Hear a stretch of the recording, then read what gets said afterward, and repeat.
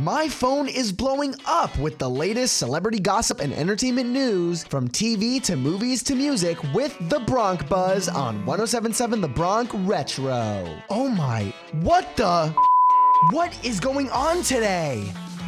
Welcome to the Bronc Buzz, your daily dose of sizzling celebrity drama and entertainment news.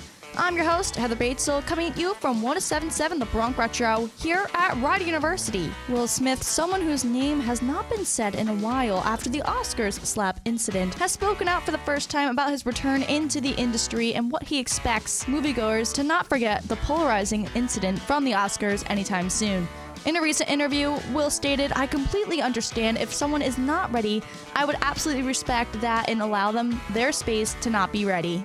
In other news, Billie Eilish's new documentary that started when she was just 15 years old, of her checking in on herself in an interview format the same day every year, called Same Interview the Sixth Year from Vanity Fair.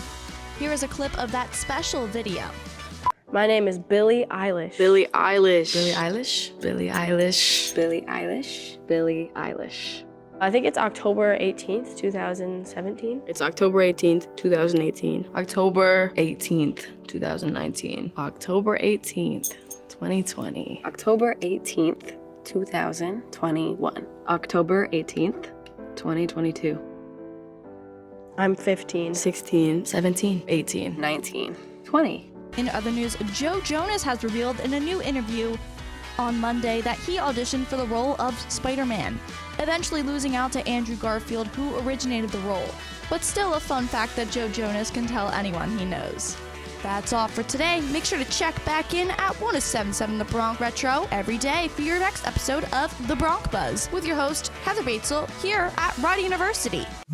The tea never stops spilling, so stay notified with the Bronc Buzz every day. And to catch up on past gossip, you can listen to the Bronc Buzz on your favorite podcasting platforms through our website 1077thebronc.com/BroncBuzz. As we return to the classic hits of the 50s, 60s, 70s, 80s, and 90s, only on 107.7 The Bronc Retro.